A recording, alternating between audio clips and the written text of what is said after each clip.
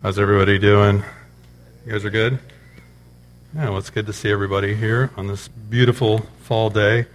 I don't know if, like a lot of you, we've had that sickness or whatever that thing was that kind of swept through and decimated a bunch of people in our house. So I'm glad to be here today, feeling pretty well, and Tricia was out with it for a day or so, and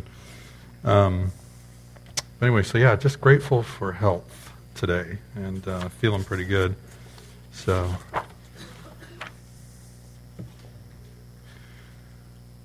okay, this is what we're talking about today. And guys, we're almost there. So we've been on a journey for the last 6 weeks, and Tuesday is the big day. So these are the church doors in Wittenberg. Those are not the doors that Martin Luther actually nailed the 95 Theses to. Those are replacements.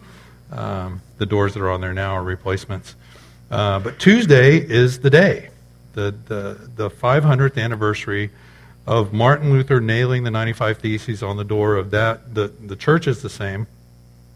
Nailing the 95 Theses on the door of the church, and of course sparking the Reformation. And so I think it's been as Mike alluded to, it's been a good series, and I've enjoyed it. And as we wind down, I just wanted to point out a couple of things. We've talked a lot about some arcane points of Roman Catholic theology, and when I was teaching, I told you my head just hurts from trying to unravel this and figure this out. And with 500 years of history, to us, it may not seem like that much of a big deal.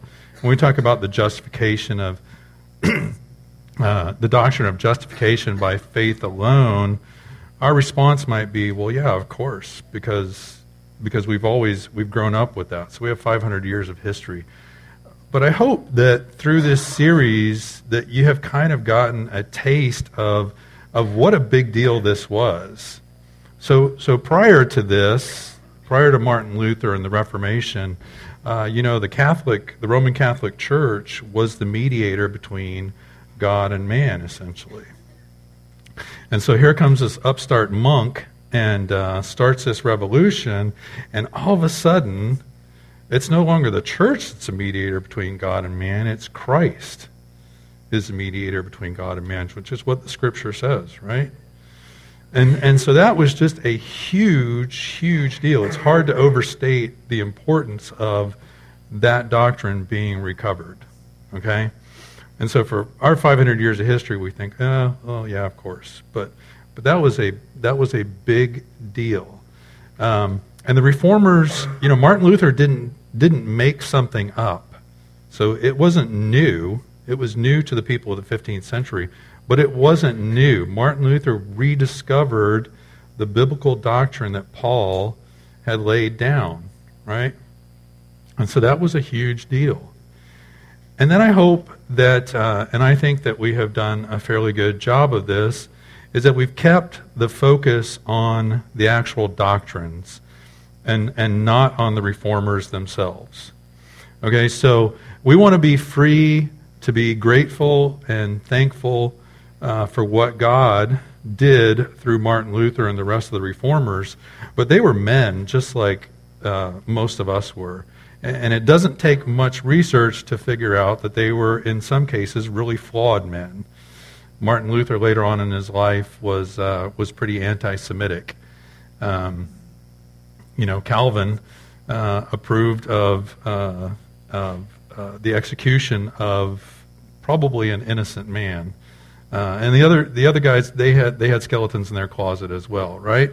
So they were men whom God used, just like God uses men now, flawed men, to do something amazing. And so we wanted to keep the focus on the doctrines and not to pat ourselves on the back, but I think hopefully we've done that. Okay, so I just want to say thanks to everybody that taught Sunday school. I thought did a really good job. The messages were good. They were painful at times, but I think it's been a good service. I mean, I think it's been a good series. I've been blessed by it, and hopefully that you have too. Hopefully you've gained a greater appreciation of the love of God that has been lavished on us in Christ, because that was our goal. And so I hope we've accomplished that. Okay, this is our last, our very, very last, for the next 500 years, message on the Reformation. Okay, we're not going to do a 501st, or we're not going to do a 510th, or anything like that. This is it. And we're actually not going to focus on the Reformation so much. I'll allude to it. I'll make a couple of comments about it, but we're not really going to talk about the Reformation. What I want to talk about is, in our day and age, 500 years removed, how do we contend for the faith that was recovered, and what Jude says, the faith that was once for all handed down to the saints? How do we do that? You may not be able to see this very well. The picture looked better when I had it on my computer. And so we're gonna get to how we contend for the faith. We're going to take a little rabbit trail. So the comment on the statue, and actually this is in front of the National Archives in Washington, D.C. Some of you may recognize it. It says, "Eternal vigilance is the price of liberty."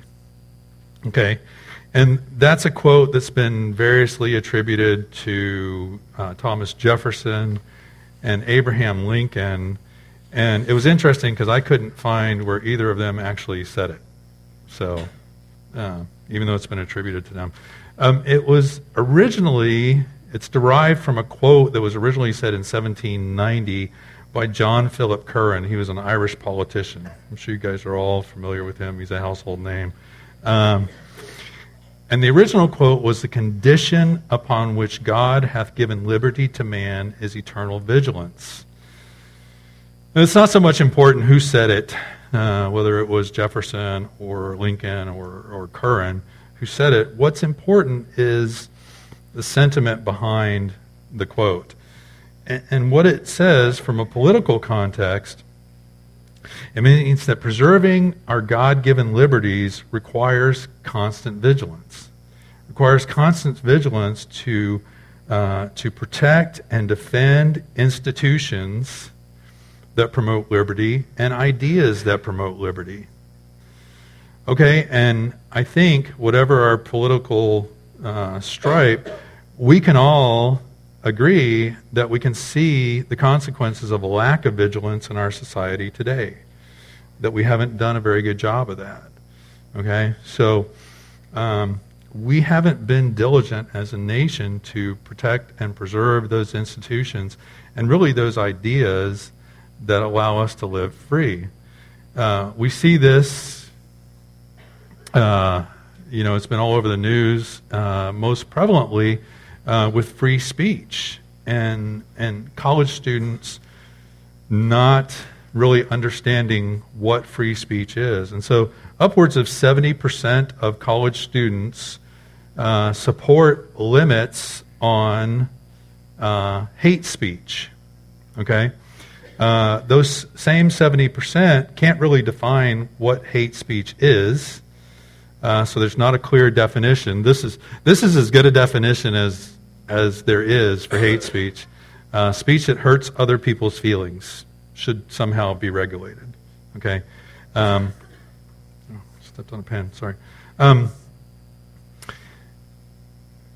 And so they can't clearly define what it is, and then they don't understand, because we haven't done a good job of passing on the idea, they don't understand the implications of giving the government the ability to regulate certain types of speech, right? This is just a bad idea.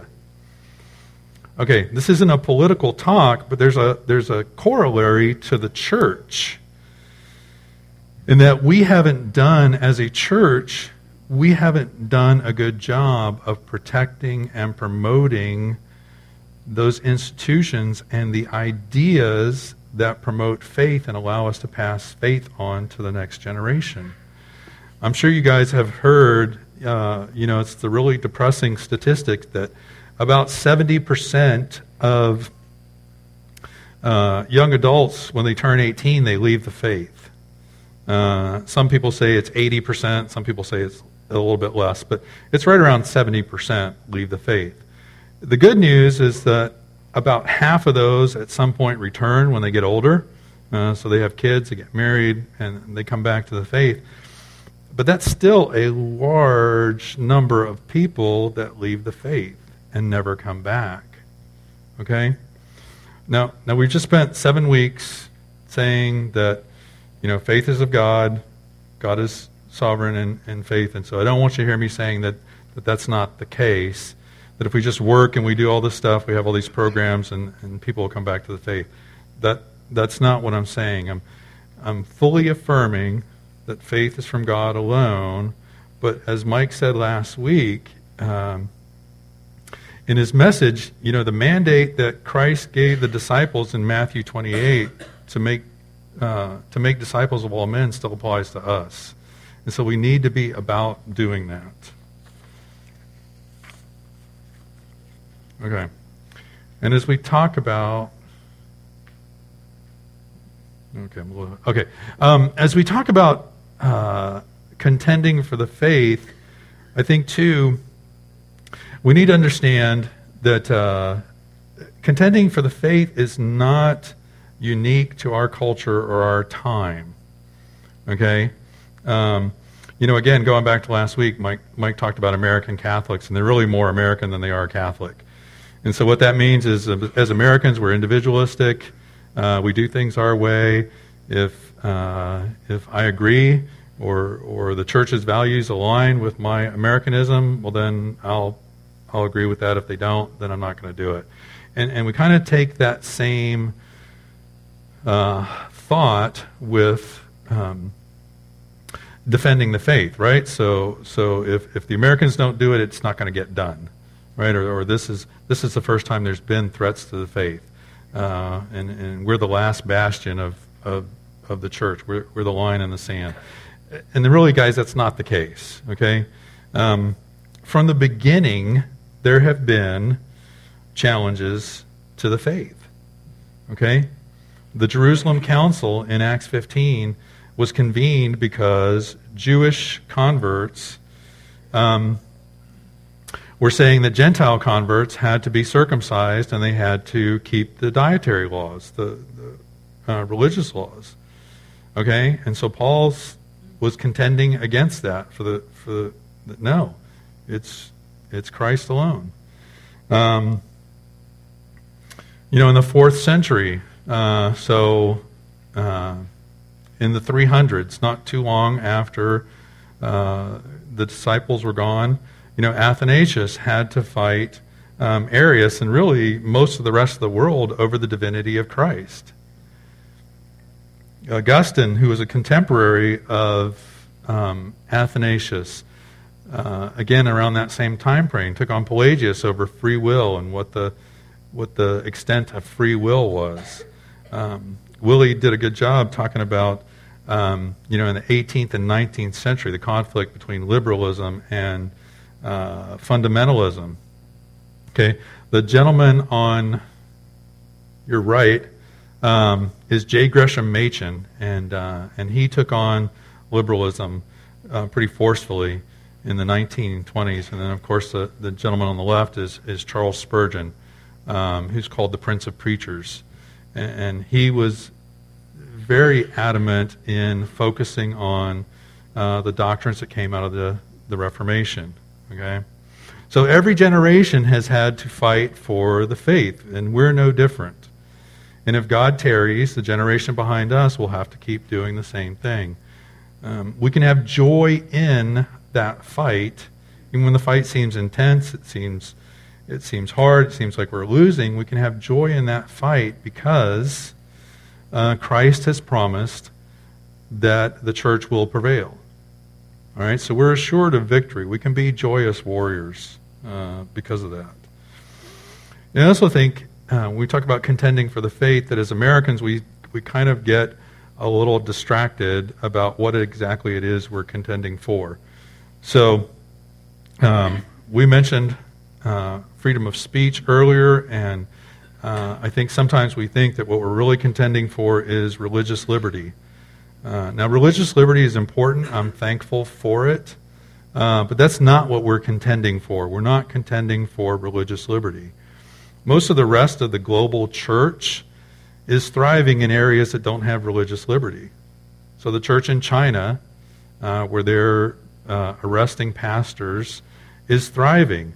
The church in Nigeria, where a gathering like this could get you blown up or slaughtered, is thriving. Okay, there's some issues with the African church, but in large part, those churches are thriving. Okay, so we're not after religious liberty. That's not our ultimate goal, as important as that is.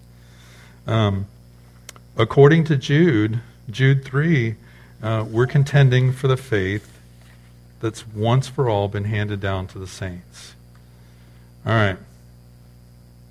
So we're 500 years removed from the Reformation, and I wrote this actually before Willie's talk, because after Willie's Sunday school, things look kind of depressing as far as the Reformation goes. But so we're 500 years removed from the Reformation. We have the true gospel. We have the Bible in our language, actually in several languages. You pull out your phone, you can read the Bible in multitudes of languages. We live in an amazing digital age where you can listen to some amazing preachers. You can access commentaries. We just have a myriad of resources at our hands that it would seem like the fight for the faith is pretty secure. It doesn't seem like we could lose the faith at this point. Things are pretty good. But that's not the case. There are threats to the gospel, and there are threats that we need to be serious about.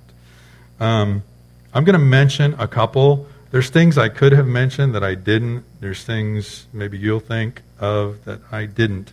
But these are the ones that I think are the most serious, and so I wanted to bring them forward. The first is the attack against the infallibility and the inerrancy of Scripture. All right? Infallibility and inerrancy, those are theological terms, and simply means the Bible is the supreme authority for faith and life, and it's true in what it teaches and affirms. Okay? Okay, this is Bart Ehrman, who maybe you know who he is, or maybe you don't know who he is. You've heard me talk about him before. So Bart Ehrman is I think he's now a distinguished professor of New Testament at a major American university. Okay? And you can see this quote as Bart Ehrman has written scholarly articles and scholarly books saying that most of the Bible is not true. Okay? So most of what was written in the epistles was written not by James or Paul, but was written by somebody else purporting to be James and Paul, and so it's all a lie. All right? Now, Bart Ehrman is not some fringe character. He's not some nut who is, screaming that it's all a lie. This is a respected, smart guy. He's a PhD. He can read the documents in their original languages. He's studied, and yet he's pushing the idea that the Scriptures can't be trusted. Bart Ehrman is also one of the proponents of the belief that there's no historical, the resurrection never happened, okay? So that Jesus never rose from the dead. That's a problem, right? Yeah? You guys agree with that? If Bart Ehrman is correct, that's a problem, all right? So this is 1 Corinthians 15, and this is what the Apostle Paul says. For I passed on to you as most important what I also received. Okay, most important. There's nothing more important than this. Christ died for our sins according to the Scriptures, that he was buried, that he was raised on the third day according to the Scriptures. Well, if the Scriptures aren't true, then this is not true.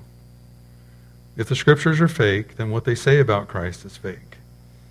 All right? And Paul's going to go on and say, if there is no resurrection of the dead, then not even Christ has been raised. And if Christ has not been raised, then our proclamation is in vain, and so is your faith. If the resurrection is false, our proclamation is vain, your faith is false. Okay? I say, moreover, we are found to be false witnesses about God, because we have testified wrongly about God that he raised up Christ, whom he did not raise up, if in fact the dead are not raised. All right? So if you can undermine this belief, then, as Willie said in Sunday school, you just cut the legs out from under, from Christianity. All right? If that's not true, then we're, of all men, to be most pitied. We should be pitied. At the end of that, he says, we have put our hope in Christ for this life only. We should be pitied more than anyone. All right. And closely tied to... I didn't have slides. Okay, closely tied to the infallibility, denying the infallibility and inerrancy of Scripture, and this is a more recent, I guess not recent phenomenon, it's within the last 10 years or so, it's really gained steam, is to deny the historicity of Adam and Eve. Okay? And essentially there's a school of thought that says the first 11 chapters of Genesis are not historical, they're mythical. Adam and Eve were not real people. There's various flavors of this, so they were either hominids that God touched and gave his spirit to, or, I don't really understand the whole... Mike could probably tell you all about it because he's been to ETS and has heard all the talks. But anyway, the idea is not that we had actual parents that God created specially and that they sinned and disobeyed against God. It's that we've just kind of all fallen short of God's ideal for humanity. And so because of that, God is kind of angry. And while it seems like this is not directly tied to the gospel, it is because, Paul makes an argument in Romans 5 where he contrasts the sin of Adam with the sacrifice that Christ made. So Paul's saying that through the one man, Adam, sin and death came into the world. And through the sacrifice of one man, Christ, we got justification, we got life. That's my paraphrase, guys. Okay? Well, if there was no Adam, then where are we at? Right. Yeah, no Christ. Right? And again,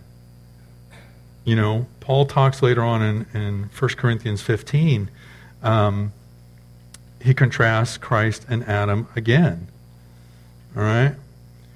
So if there's no historical Adam, then there's no Christ. You lose the foundation. All right? And you can sum all this up. Where do we go with all this? We go all the way back to Genesis 3, to the serpent. All right? So the serpent said, "Did God really say?" All right? So that's always been the attack. It just takes various forms. Did God really say? Is Scripture really true? Did this really happen? All right? If you can undermine that, then you can undermine the faith, and you can undermine the gospel. Okay, probably the most dangerous threat to the gospel is just plain ignorance of what the gospel is. Okay, we've talked about this. This is a Pew Research survey that they did since the anniversary of the Reformation was coming up, and they asked people in Western Europe and the United States, "What do you believe? Is it salvation by faith alone, or is it salvation by faith and works?" 52% of professing Protestants say that it's faith and works. Okay, which is a historically Roman Catholic doctrine. All right. It's like the Reformation never happened. And I didn't know until Willie's Sunday School about the other people that had signed the joint declaration on the justification, doctrine of justification. Okay? So, there's just ignorance about what the gospel is. J.C. Ryle, he was a 19th century Anglican bishop, and this is what he says. He was talking about ways that you can spoil the gospel. You may spoil the gospel by addition. You have only to add to Christ, the grand object of faith, some other objects as equally worthy of honor, and the mischief is done. Add anything to Christ, and the gospel ceases to be a pure gospel. Add anything to Christ, and the gospel ceases to be a pure gospel. All right? So you add works to the gospel, it ceases to be the gospel. And yet, 52% of people who are professing Protestants believe that that's exactly what the gospel is. It's faith and works. All right? Okay, so how do we contend for the faith? How do we contend for the faith that was once for all handed down? And I want to briefly suggest 4 ways that we can do that.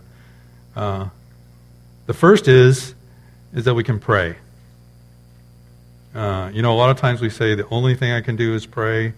Well, coincidentally, the best thing you can do is pray. So when you get to that, you should pray. Right? So this is Ephesians 6. And I'm sorry if my references didn't show up for some reason. This is Ephesians 6. Paul is talking about put on the full armor of God so that you can stand against the schemes of the devil.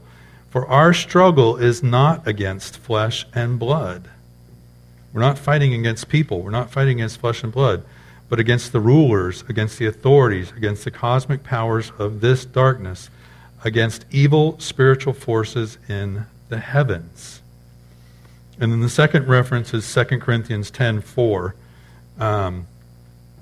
Paul's saying, for although we live in the flesh, we do not wage war according to the flesh. Since the weapons of our warfare are not of the flesh, but are powerful through God for the demolition of strongholds.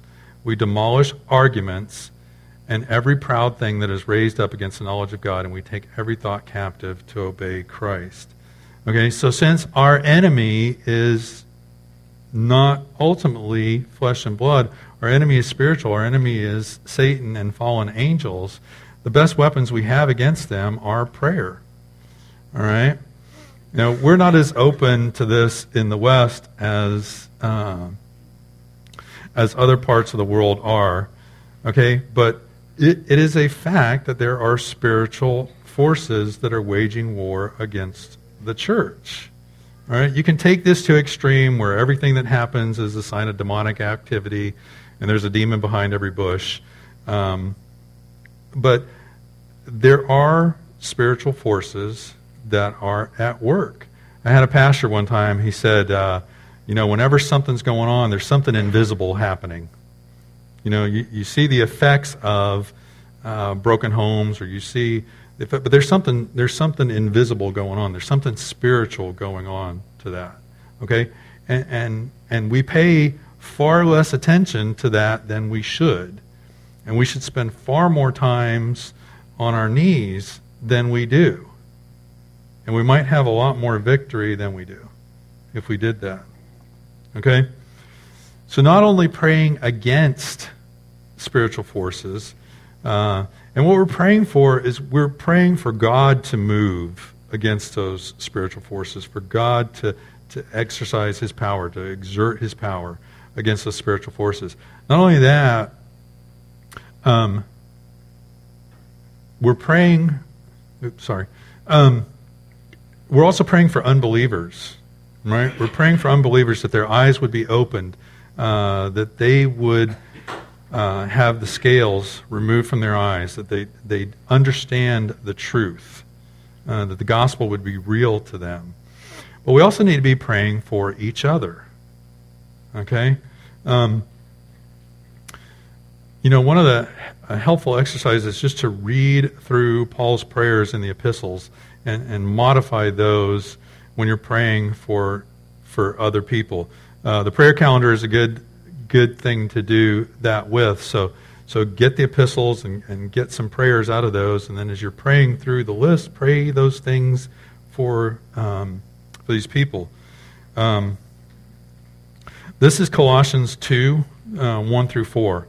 And this is Paul. He says, I want their hearts to be encouraged and joined together in love, so that they may have all the riches of complete understanding and have the knowledge of God's mystery, Christ. In him, in Christ, are hidden all the treasures of wisdom and knowledge. What a great thing to pray for somebody. I would love to have somebody praying that for me. Okay?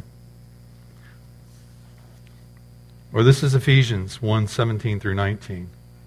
I pray that the God of our Lord Jesus Christ, the glorious Father, would give you the spirit of wisdom and revelation and the knowledge of him. I pray that the eyes of your heart may be enlightened, so that you may know what is the hope of his calling, what is the wealth of his glorious inheritance in the saints, what is the immeasurable greatness of his power toward us who believe, according to the mighty working of his strength. Listen, guys, there's nothing wrong with praying that somebody would get better, somebody would be kept from sickness, okay? Hopefully some of you were praying for us when we were sick this week, and we appreciated it. There's nothing wrong with any of that. But what a great thing to pray for somebody. God, would you give my brothers and sisters more of Christ? Would you protect them from not only spiritual forces, but other forces that want to draw them away from the gospel? God, would you surround them with your love? Would you let them know what is the hope of his calling? What is the hope of his calling in Christ?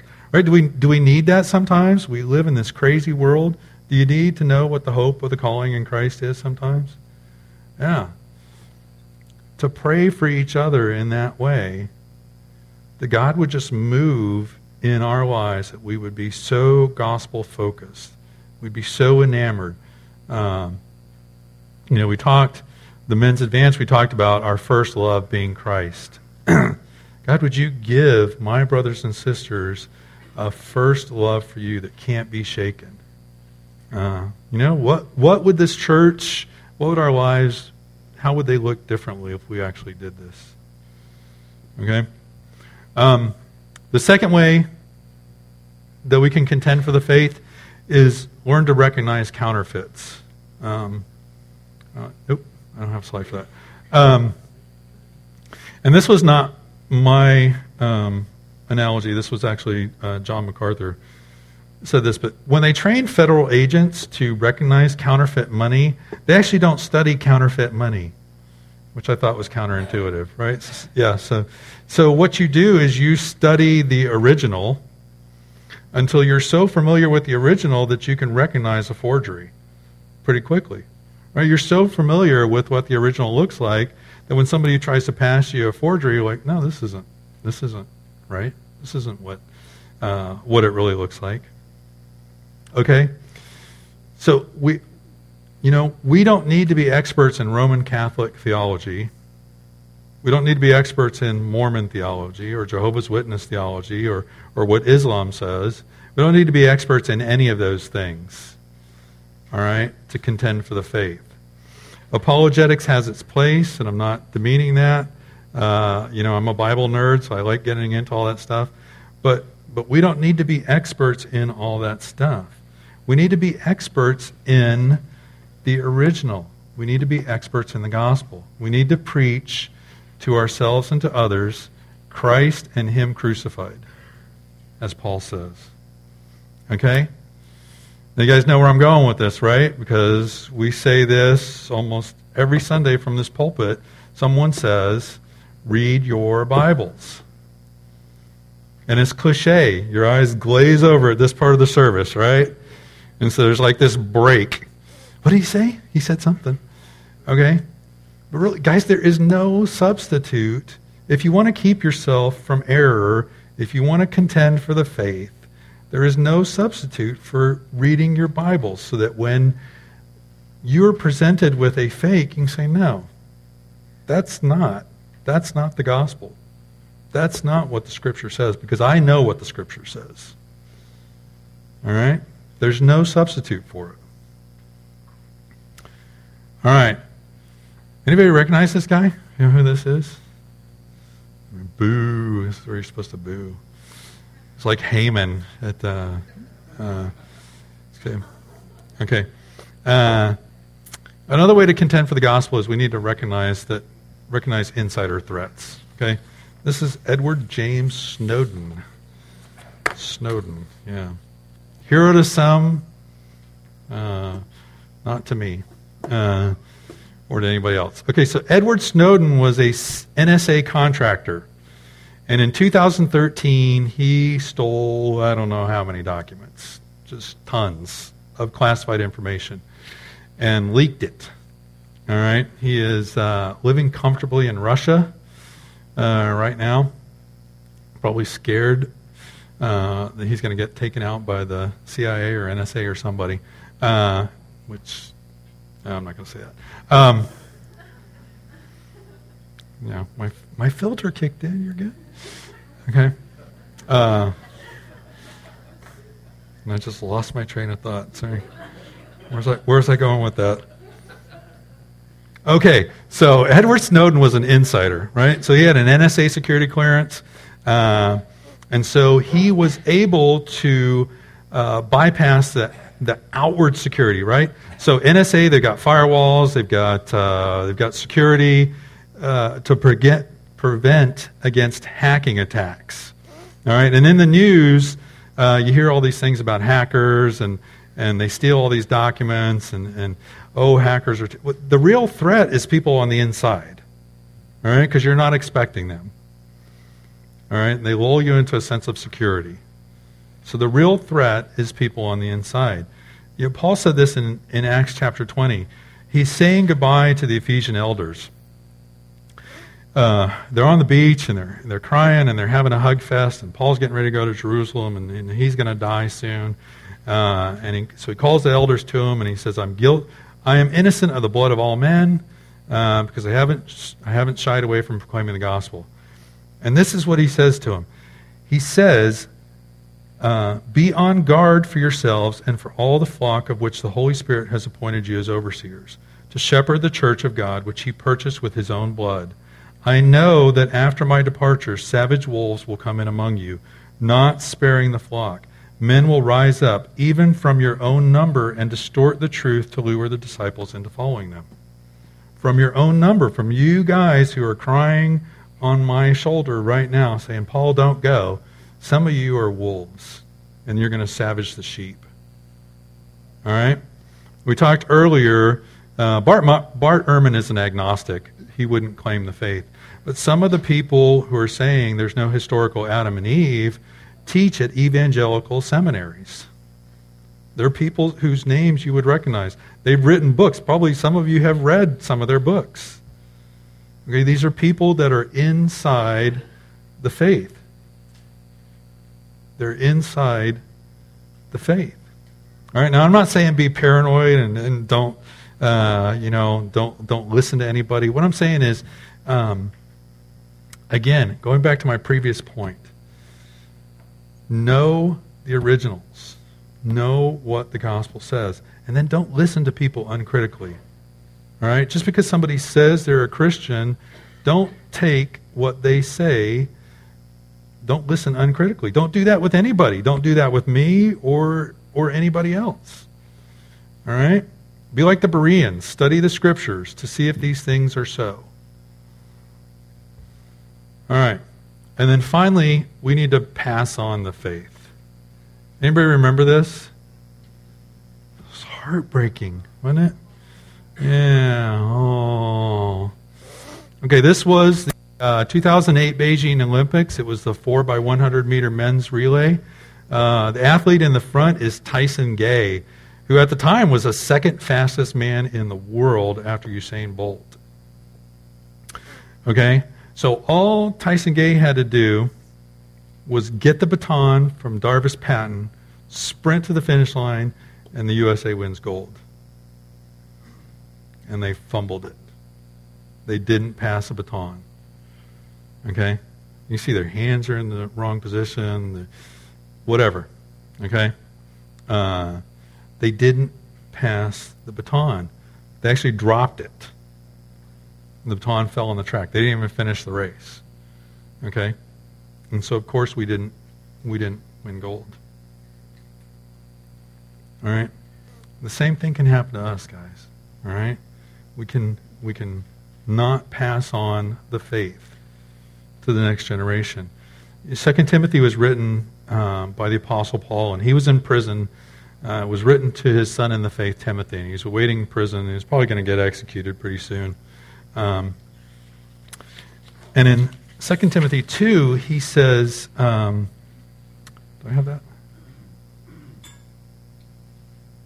Yeah. You therefore, my son, be strong in the grace that is in Christ Jesus. What you have heard from me in the presence of many witnesses, commit to faithful men who will be able to teach others also. All right? Commit to other men. Okay, so that they can, and they're faithful men, and they're gonna teach it to others also. All right? And 2 Timothy 3, the second reference. Okay? He says, preach the word, be ready in season and out of season. Okay? And at the end of his life, Paul could say, I've run the race, I've finished the course, I've been faithful. All right? So in essence, the Reformation was all about, at some point, the baton didn't get passed. This didn't happen. We don't know when it didn't happen, but at some point it didn't happen. And so the Reformation was, in essence, Martin Luther picking that baton back up and handing it to faithful men, who handed it to faithful men, who handed it to faithful men. All right? Until it got to us. And here we are. All right? And it's our job to guard the true gospel, to protect it, to defend it, and to pass it on. And that's how we contend for the faith. Let's pray. Father, we thank you so much that in your grace and your mercy and your love for us, dear God, that you allowed the gospel to be recovered. Thank you, dear God, that it is by faith alone, in Christ alone, that we're saved, that we're brought into relationship with you. God, I pray for us that we would contend faithfully for this true gospel, dear God. Father, that we would keep our eyes focused on what we need to do, on the prize set before us, dear God, and that we'd run our race, that we'd run it with diligence, we'd run it with joy, dear God, and Father, that we'd run it with the sure knowledge that victory has been assured by your purchase of your church, dear God. Father, let us glorify and honor you as we sing and as we praise you, dear God. Amen.